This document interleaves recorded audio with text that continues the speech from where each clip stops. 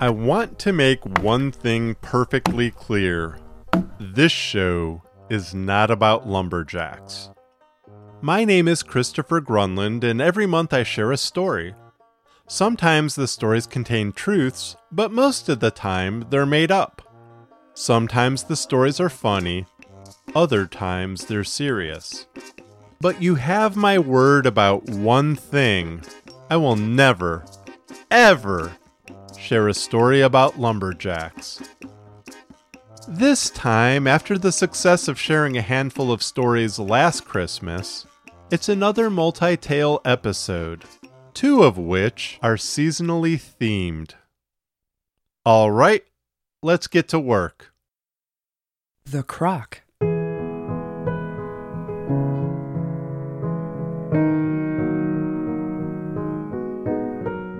The first private words my mother-in-law, Rosalie, ever said to me were, "You're not good enough for my son, and you never will be." In front of others, she smiled and praised me, but the moment she got me alone, she became such a witch. She hated that I made more money than Anthony, going as far as saying once that I might as well neuter him for real. She believed I needed to be at home cooking and dropping a steady stream of children, not running my own software company, while Anthony provided for us. And I understand things were different when Rosalie was younger, but by the time one reaches a certain level of adulthood, they should know when to keep their mouth shut, no matter how much they want to say something snarky. Despite her constant criticisms, I still tried being the better person and giving her a chance in the hope we'd one day find we had something in common. Months into my relationship with Anthony, when things were getting serious, we had Rosalie over for dinner as a peace offering. Maybe I was showing off a bit by making rack of lamb, but I hoped I'd win her over with my foodie skills. I realized there was no winning with her, however, when she raised her fork to her lips. I knew she wanted to tell me I was a horrible cook, even though it was clear she was surprised by how great dinner tasted. "What do you think?" I said to her. "It's palatable, I suppose." Anthony shifted in his chair when I looked at him and said, "What do you think, dear?"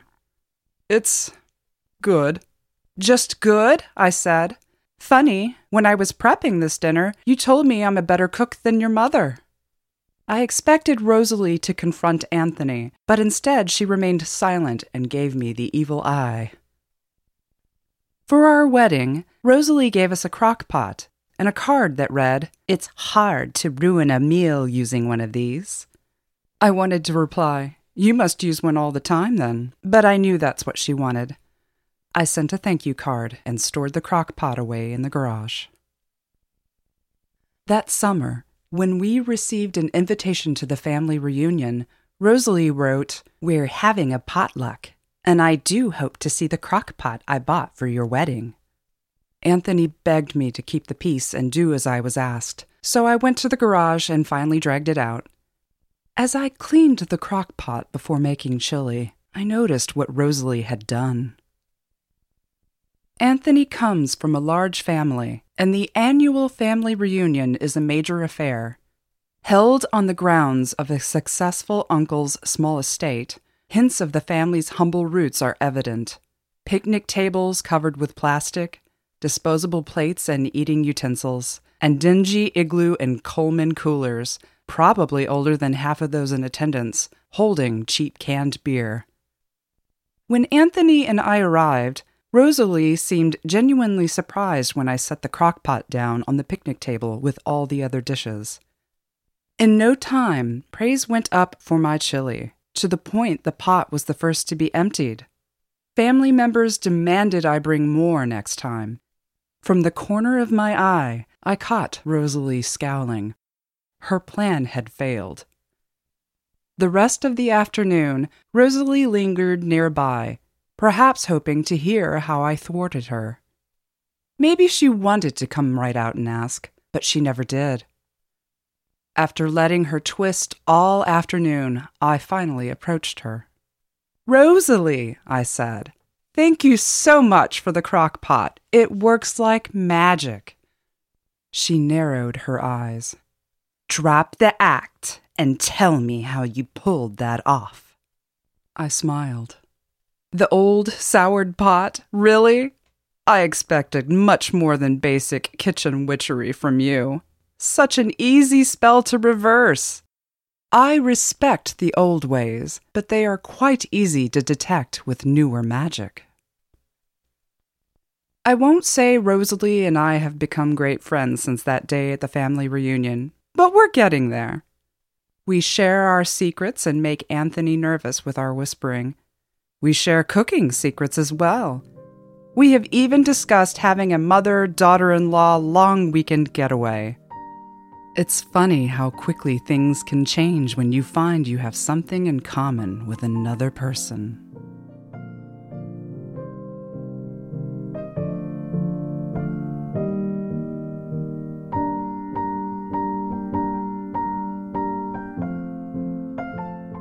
Greetings. On December 17th, the week before Christmas, a long-term production I was on ended. Happy holidays, Merry Christmas, and all that, right? I was out of a job during a time when all my office-working friends were using time off they didn't take during the year. Use it or lose it.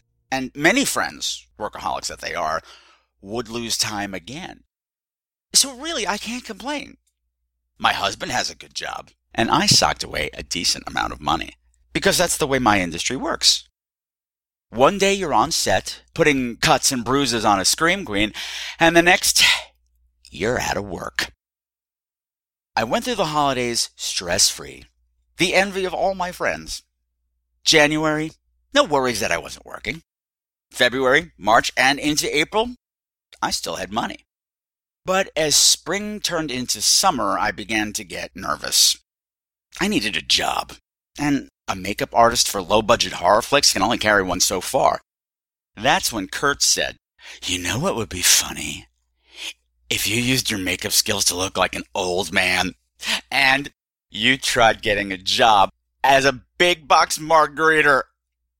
Sure, we were drinking pomegranate gin fizzes at the time, and perhaps we were a little beyond tipsy, but there was something appealing about the idea. Were my makeup skills and the little acting I've done good enough that I could pull off some Depends-wearing old guy sitting on a stool at Big Box Mart welcoming shoppers to the store? Oh, fuck yeah, they were! The following morning, I figured, if nothing else, doing an old man application and inquiring about a job would be funny enough. By the time I was done, I looked like a 75-year-old version of myself. I was off to the store. I puttered along, nice and slow, and approached the self-checkout attendant. "I'd like to speak with a manager," I said to a 20-something guy who was paying more attention to his phone than to customers in need of assistance. I was just checking a message," he said, shoving his phone into his pocket. No, not that," I said. "I'd like to inquire about a job." One moment." The kid with the phone seemed happy to wander off. He returned with a very round, middle-aged woman with a vast grin showing off the whitest teeth I'd ever seen. "How can I help you, sir?" Yes," I said in the old man voice I practiced on the drive over. "My name is Jeremy Howie. I have a little free time during my day, and I wondered if you were hiring any greeters." The stool at the front of the store was currently occupied by an old man flip-flopping between scrutinizing young people leaving the store and trying to stay awake. Clearly, they already had their man. I was taken aback when the woman with the Cheshire grin said, "This is your lucky day, Mr. Howie. We are in need of an afternoon greeter." It turns out there's a pretty high turnover rate for this position. Not because they're poor employees, but... Okay, look, there's no nice way to say this. They tend to die. "My name's Susan," she said. "Let's go get you an application." I went through with it. I figured why the hell not? It was something to do until something else came along. And when nothing else came along, I found myself actually enjoying the job. Each day, I refined the character, imagining what I'd be like in my 70s. I said and did things only old people seem to get away with. I made up stories about the good old days. And I greeted and said goodbye to everyone coming and going like nobody ever had before. I was loved more than I felt at any other job. And then 2 things happened. Around Christmas, almost a year to the day I had last worked on a movie, I got a call about a production starting up in January in need of my skills. That same day, the local NBC affiliate sent a news crew to Big Box Mart to do a human interest piece on the jolliest grater in the city. That night, while watching my spot on the evening news, Kurt said, "So, what are you going to do?" I took a sip of my gimlet and said, "I can't pass up the movie." "You're going to break everyone's heart at the store." "I know." I watched news footage of me interacting with customers who came in gloomy and left with smiles bigger than Susan's, all because I hammed it up and paid them attention. "Are you going to come clean?" I can't do that." "Well, then what?" I gave it some thought and began to laugh. I couldn't stop laughing. "What?" Kurt said. "I've just had the most scathingly brilliant idea." I'd like the record to show that making decisions while drinking gin is not in one's best interests. I strolled into Big Box Mart the next morning, sans makeup, hoping I could pull it off. I asked to speak with the manager. A few minutes later, Susan approached and said, "How can I help you, sir?" Any fear I had that she'd recognize me was gone. "Hello, my name is Jeremy Howie Jr. My grandpa Jeremy works here as a greeter." "Oh, I see the resemblance," Susan said. "It's uncanny how much you look like him." "Yeah, I hear that a lot." Yes?"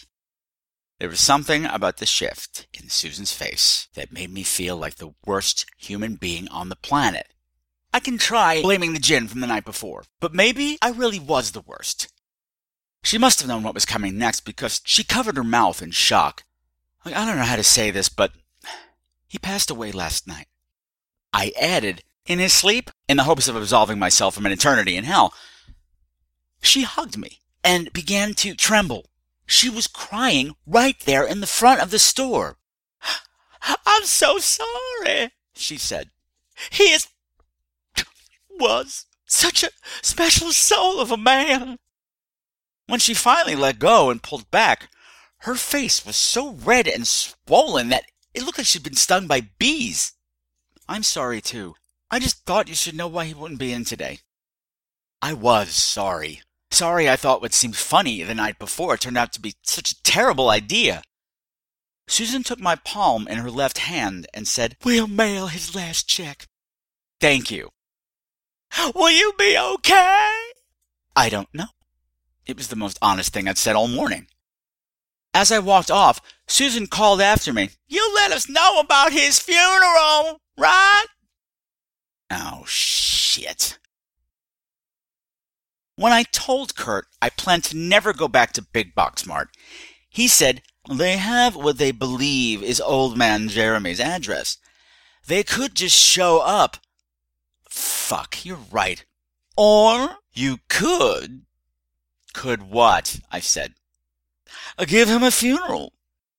I looked at the martini in my hand and said, "We need to stop drinking gin. Hear me out. I have a friend who owns a beautiful old building. You know, people use it for weddings, bar mitzvahs, team building meetings, family reunions, even a few funerals." Go on.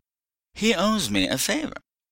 One of the many things I love about Kurt is that he knows everyone. And some of those everyones owe him things. I'll give him a call tomorrow, and you can get back to what you do best. I raised my martini.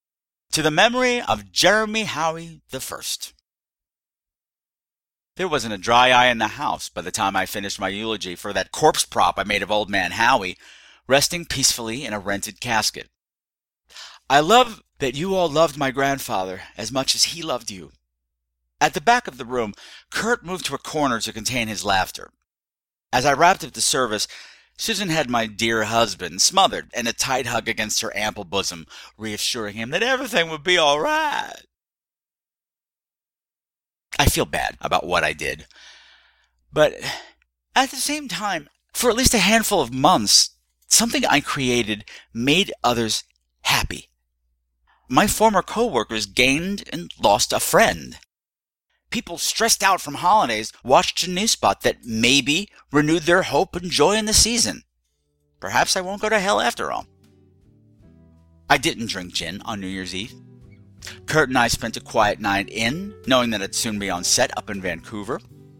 It'll be weird returning to a movie after being away for over a year. I might even be a little nervous, were it not for one thing. If I bomb out on set, there are plenty of other big box mods in the area in need of some older greeters.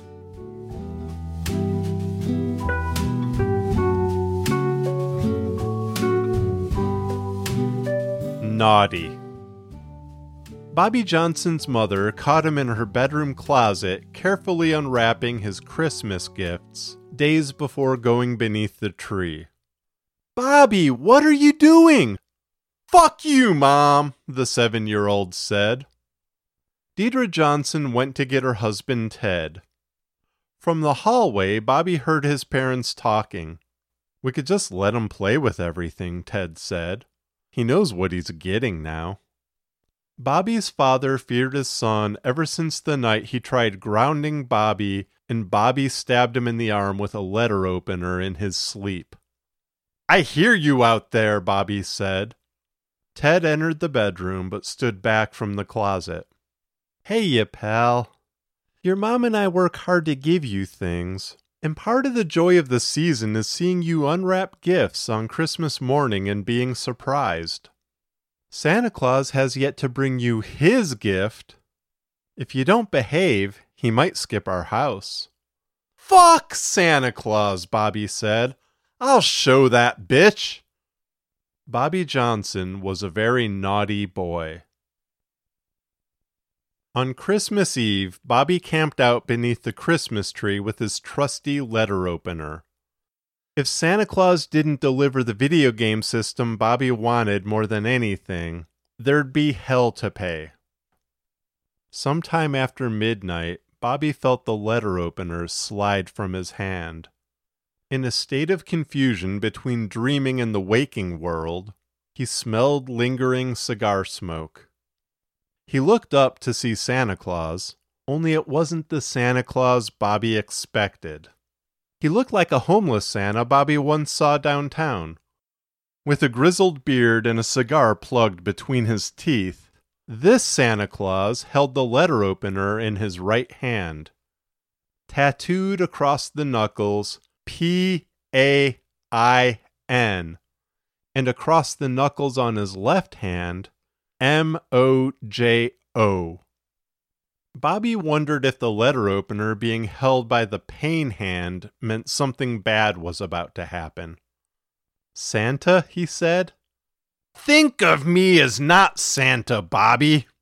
You know how your parents tell you mall Santas are Santa's helpers? Well, I'm one of them, but my job is to deal with shitty little naughty boys like you.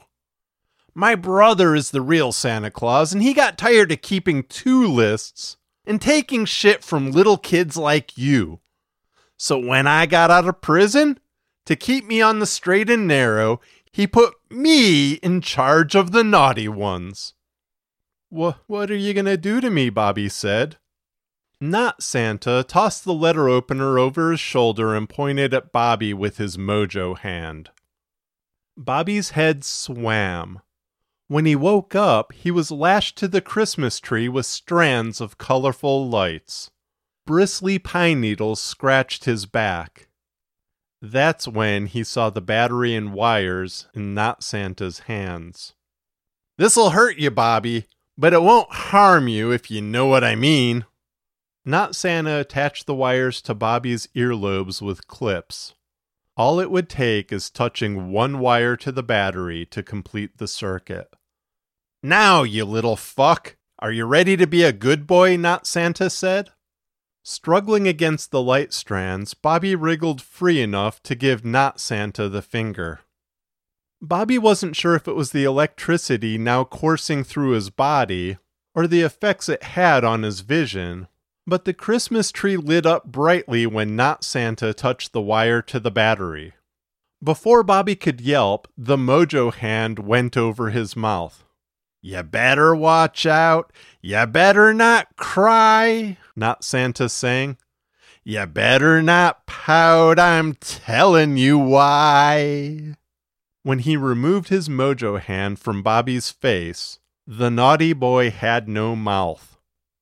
Tears streamed down his face when Not Santa pinched his nose, cutting off his breathing. "I have plenty of options, Bobby. Now," he let go of Bobby's nose so he could breathe, "you're gonna listen up." Not Santa spent the next 10 minutes telling Bobby all about the sacrifices his parents made for him. How even though he was an unplanned pregnancy, and despite an aunt's suggestion to terminate his time in the womb, his parents went through with it. Not Santa talked about how his dad rushed through college to get a better job before Bobby's arrival, and how his mother put in even longer hours at the crafting company she founded so they could give him all they never had. With his Mojo hand, Not Santa produced a diary Bobby had never found when rummaging through his parents' bedroom looking for things. It was a journal in which Ted and Deidre shared all their dreams. With Bobby's arrival, gone were all the hopes of world travel and so many other wants. But in their place, new entries about how much fun it would be to one day share the world with their new child and all the other things his life would bring. Bobby had no idea his mother had her thyroid gland removed during a cancer scare, but still tended to her son's well-being while his father finished school. So many other tales about his parents' love for him that he never knew. "Look, kid," Not Santa said, "I know I'm laying it on thick. It's a sainted Catholic thing, you know, but there's a lot of truth to it all. Most kids would give up so much to have parents like yours, and you shit on them every goddamn day. If I got to call the shots, I'd grab your nose and never let go, you little fucker.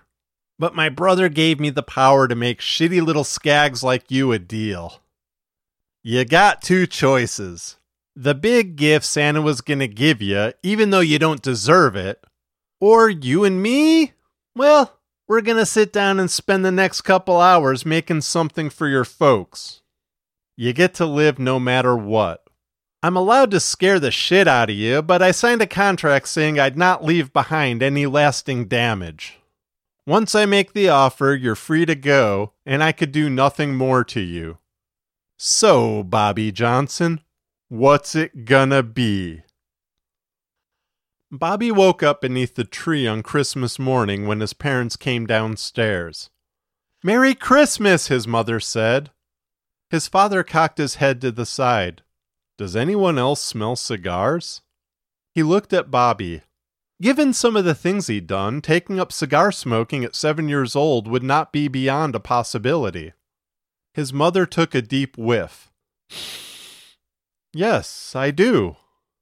They dropped the matter, though, when Bobby shouted, "Merry Christmas, Mom and Dad!" and ran up to his parents, hugging each around the leg.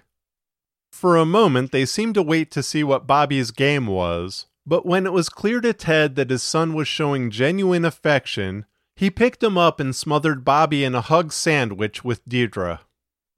In no time, the air in the living room became a blur of color as wrapping paper was shredded from presents. When Ted had handed out all the gifts, he said, "What's this?" "I don't know," Deidre said.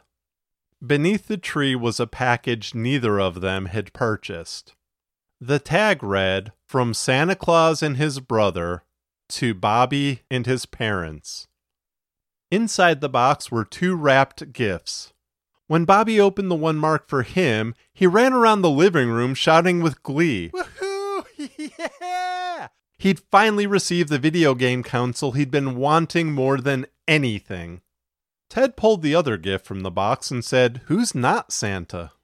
He held it at arm's length like it was a bomb about to go off. Seeing how happy Bobby was, Deidre didn't care. She charged over and ripped the paper off the box, revealing a bottle of Dom Perignon. Stuck to the box, a note reading, "You two have more than earned this. Cheers." Ted and Deirdre Johnson stared at each other, mouths agape. Before they could further question what was going on, Bobby jumped up and down and said, "Now it's time for me to give you my gift." Any onlooker who knew Bobby's past might have thought, "Aha! He's about to do the shittiest thing he's ever done right here on Christmas morning. This was all a ruse. I knew it!" But instead, he reached behind the back of the tree and handed his parents a macaroni drawing of him and a cigar-smoking, rough-and-tumble-looking Santa Claus. Written beneath the drawing, in red and green crayon, "Merry Christmas, Mom and Dad. I love you, Bobby." When his parents finally stopped crying, Ted smiled and said, "How about I make you both the best breakfast you've ever had? And then we can set up your game. How's that sound?" The Johnsons kicked their way through piles of wrapping paper on their way to the kitchen. Maybe being taken off the naughty list and placed on the good one wouldn't be so bad after all.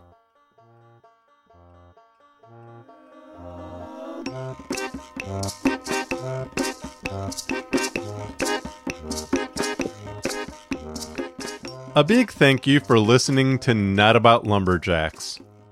All music by Ergo Fizmiz and Chad Crouch, also known as Poddington Bear. Visit NoLumberjacks.com for information about the show, the voice talent, and the music. The Croc was narrated by Cynthia Griffith. Visit cfgriffith.com, and that's GRIFFITH.com, for information about what Cynthia does. Patrick K. Walsh of the Scream Queens podcast, where horror gets gay, narrated greetings. Visit screamqueens.com, and that's Scream Queens with a Z instead of an S after the Queen. So SCREAMQUEENZ.com for information about the show and Patrick.